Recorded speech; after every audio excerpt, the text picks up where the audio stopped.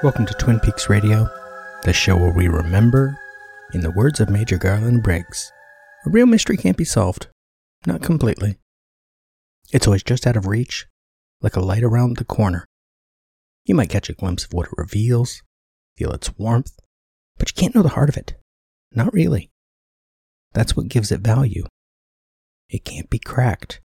It's bigger than you and me, bigger than everything we know. I'm Professor Robert E.G. Black, and we are stuck in a moment.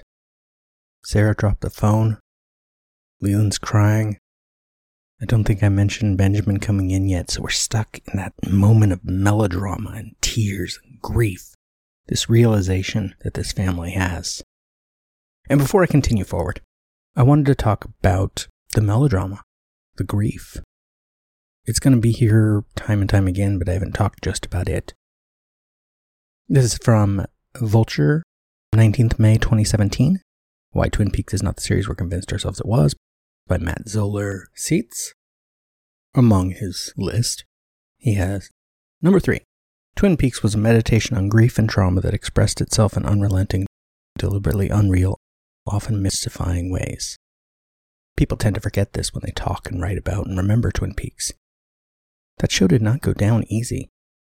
It was charming and weird, but it was also creepy and upsetting and sometimes genuinely horrifying. It gave you a spoonful of sugar, then it punched you in the gut. The gut punches had to do with the psychological effect of loss on individuals and their community. Twin Peaks is often described as a mystery or a soap opera, and it was definitely both of these things. But it was also the story of a small town reeling in shock after a random act of violence, acting out in strange and terrifying ways, and purposefully and accidentally disclosing not just their naughty secrets, an element common to the soaps that Lynch and Frost emulated, as well as films like In the Heat of the Night and Anatomy of a Murder, but the persistent sadness, desperation, and dread that lurks under the surface of mundane reality. The deeper FBI agent Dale Cooper and his fellow investigators dug into the soil beneath those magnificent Douglas firs, the more ugliness they unearthed. There was incest, sexual exploitation, drug abuse, drug trafficking, domestic violence, smuggling, murder, and corporate crime happening in those cottages and hotel rooms and in the gloom of the woods. But more impressive, perhaps more daring, considering Americans' limited tolerance for sincerity, was the show's willingness to plumb the emotional depths of its characters with the white-hot intensity of a 1950s melodrama or a 1970s Italian horror film, without distancing devices, and often without facetiousness or irony. The latter was eerie and moving to behold, and, for 1990 network TV, unexpected.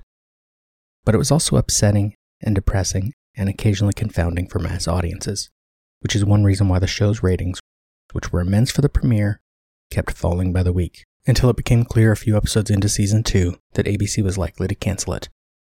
Twin Peaks wore the comedy mask and the tragedy mask with equal confidence, and sometimes it put them both away and put on a mask that had live worms in it and might have been made of human flesh. The audience didn't just reject the series over the long haul because viewers wanted closure on the question of who killed Laura Palmer, and Lynch and Frost seemed to be in no hurry to provide it. It was also a reaction to the series itself, all of its elements, but perhaps especially the intensity of its darkness. Twin Peaks was not just physically brutal. Leland Palmer's murder of his Laura lookalike niece, Maddie, is still hard to watch nearly 3 decades after its airing. It was also emotionally wrenching, in a way that was uncharacteristic of TV in the early 90s. Supporting characters were forever weeping, sometimes wailing in grief as they remembered Laura. It was an open wound of a show right up through the end. The character's pain was hilarious if you were a callow teenager or college student who didn't understand loss and the many equally valid methods by which art can examine it. You have to permit yourself a certain vulnerability when watching Lynch. Otherwise, the simplicity of the character's needs and fears and the nakedness of their desperation will seem hilarious. Viewers over the legal drinking age had to decide to be okay with a certain level of emotional exposure while watching the original Peaks. Twin Peaks was playful about everything except pain. It took pain so seriously that over time an increasing proportion of its initially big viewership did not know how to process it, except to squirm, snicker performatively, or stop watching. Everybody who watches the new Peaks has to recognize this and not be surprised or upset by it. It's going to be part of the package because it's an area of life that is of deep interest to Lynch, the director of such light and peppy movies as Eraserhead, The Elephant Man, Mulholland Drive, Lost Highway, and Inland Empire. A 30-something friend of mine quit watching it after a few episodes because his mother had recently died of cancer. Twin Peaks made him feel as if he was re-entering a space he never wanted to be in again. That Twin Peaks is also coming back. Now, this article was talking about remembering what the show was before the new one came, and this is a vital part of it. I mentioned that bit from the TV guide the week of the premiere, just a couple weeks ago. Sometimes humor emerges from the darkest moments. The camera lingers so long on the murder victim's mother sobbing over her daughter's death that many who have watched the pilot first get nervous, then laugh from tension. When will this woman quit? I found this interesting piece from Screen, November-December 1986, Melodrama and Tears by Steve Neal. Melodrama emerged on the stage as a consequence of the development of a new theatrical genre, somewhere midway between tragedy and comedy.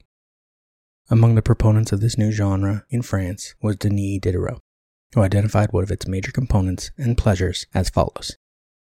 If to a nation which has known only one sort of play, light and pleasing comedy, one were to propose another, serious and touching, have you any idea what it would think of it, my friend? Unless I am very much mistaken, the intelligent people, after having conceived it as a possibility, would not fail to say, but what use is this new form? Does not life give us enough troubles without our inventing additional, imaginary ones? Why allow sadness to creep into the world, even of our amusements? The remark of one who knows not the pleasure of being touched and giving way to tears. The privilege of the happy, I'd say. I got into looking about soap operas in general and their popularity in the 80s. I know there was a point in the 80s where they were huge. And meanwhile, you had nighttime shows like St. Elsewhere, Hill Street Blues, and nighttime soap operas, of course, that had ongoing storylines. This is from Literary Hub, Lana Devine, 27th February 2020, How the 1980s Soap Opera Craze Changed Television Forever. In 1981, one Washington, D.C. bar owner found a unique way to bring in customers. With his new Betamax recorder, he would videotape General Hospital each weekday afternoon. That evening, during happy hour, he would play the episode on the TV of the Pierce Street Annex, selling drinks to the after-work crowd, eager to follow the events in the fictional Port Charles, New York. Impressed by the turnout, the Annex even began playing back the week's 5 episodes on Sunday, turning its General Hospital marathon into a day-long event, accompanied by food and, when the episodes ended, live music to keep the party going. The customers were working women and men, unable to see the soap during the business day, and drawn to a continuing drama featuring adventure, romance, even science fiction, as Luke and Laura, the super couple at the center of the story, sought to stop the bad guys from freezing the world. The frenzy at the Annex typified the status of the U.S. daytime soap in the early 1980s. With new technologies like VCRs, new social identities like working women, and new trends in soap storytelling, like the fantasy-filled exploits of young romantic pairs, helping daytime drama reach an unprecedented peak in its profitability, popularity, and cultural legitimacy. By 1984, the network's yearly daytime revenues would reach their all-time apex, just shy of $1.25 billion in ad sales. Soaps remained profitable across the decade, but the gradual decline in their earning power from 1984 on would be permanent. Never again would soaps be as lucrative for the networks, or as prominently placed in the American popular imagination. Going back to that TV guide from premiere week, there's this.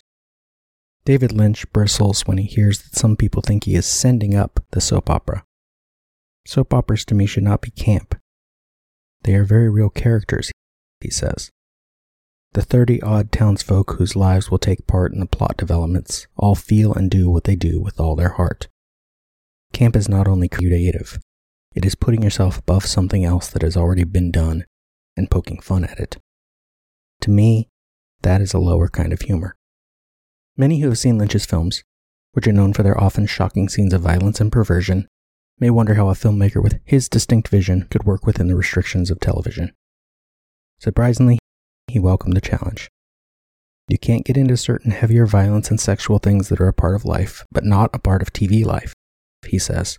But the added time allows you to pay more attention to more characters, and you can concoct an elaborate tapestry of those lives. That is completely thrilling to me. The inclusion, I'd say, of the invitation to love segments, which I understand were specifically made by Mark Frost, not David Lynch, do imply, in a way, that the show is, as Lynch said, sending up the genre.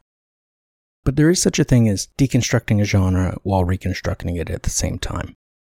It's not that they're making fun of it. It's that they are embedding themselves within it. And I thought I'd share this, because it comes back to that Steve Neal article I found.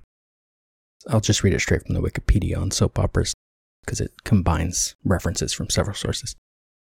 The main characteristics that define soap operas are an emphasis on family life, personal relationships, sexual dramas, emotional and moral conflicts, some coverage of topical issues, set in familiar domestic interiors with only occasional excursions into new locations. Fitting in with these characteristics, most soap operas follow the lives of a group of characters who live or work in a particular place, or focus on a large extended family. The storylines follow the day-to-day activities and personal relationships of these characters. Soap narratives, like those of film melodramas, are marked by what Steve Neal has described as chance happenings, coincidences, missed meetings, sudden conversions, last-minute rescues and revelations, deus ex machina endings. Yeah, that is very Twin Peaks. So what I'd like to say is I don't think the grief in the show is unrealistic. I don't think it's over the top. I think for television, it is unusual. But that's because television is limited. Television wants to play things nice. Lynch and Frost, they didn't want to play things nice. That privilege of the happy I mentioned earlier, yeah. Who is it that watches Twin Peaks? Especially now. It's 2022. The show has been off the air for 30 years. So the people still obsessing about it, people like me, were people that have had our share of depression, anxiety, other mental illnesses. And we live in a world now where, right now, 2022, February 1st as I record this, we live in a world where there is war, poverty, outlandish storms, weather phenomenon, political extremists fucking with each other day in and day out, and depending on where you are, killing each other. Not to mention a global pandemic. So yeah, we expect TV to be nicer than that. But some of the best TV is that doesn't turn away from it. Remember, in the words of Major Garland Briggs, mystery is the most essential ingredient of life.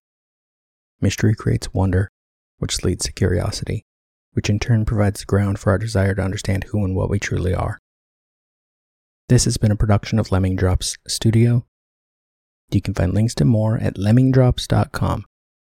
Follow the show on Twitter at Peaks Radio, on Facebook, Instagram, and TikTok at Twin Peaks Radio, or join the Facebook group Lemming Drops Studio Tour. Also, you can support all my shows at patreon.com/lemmingdrops.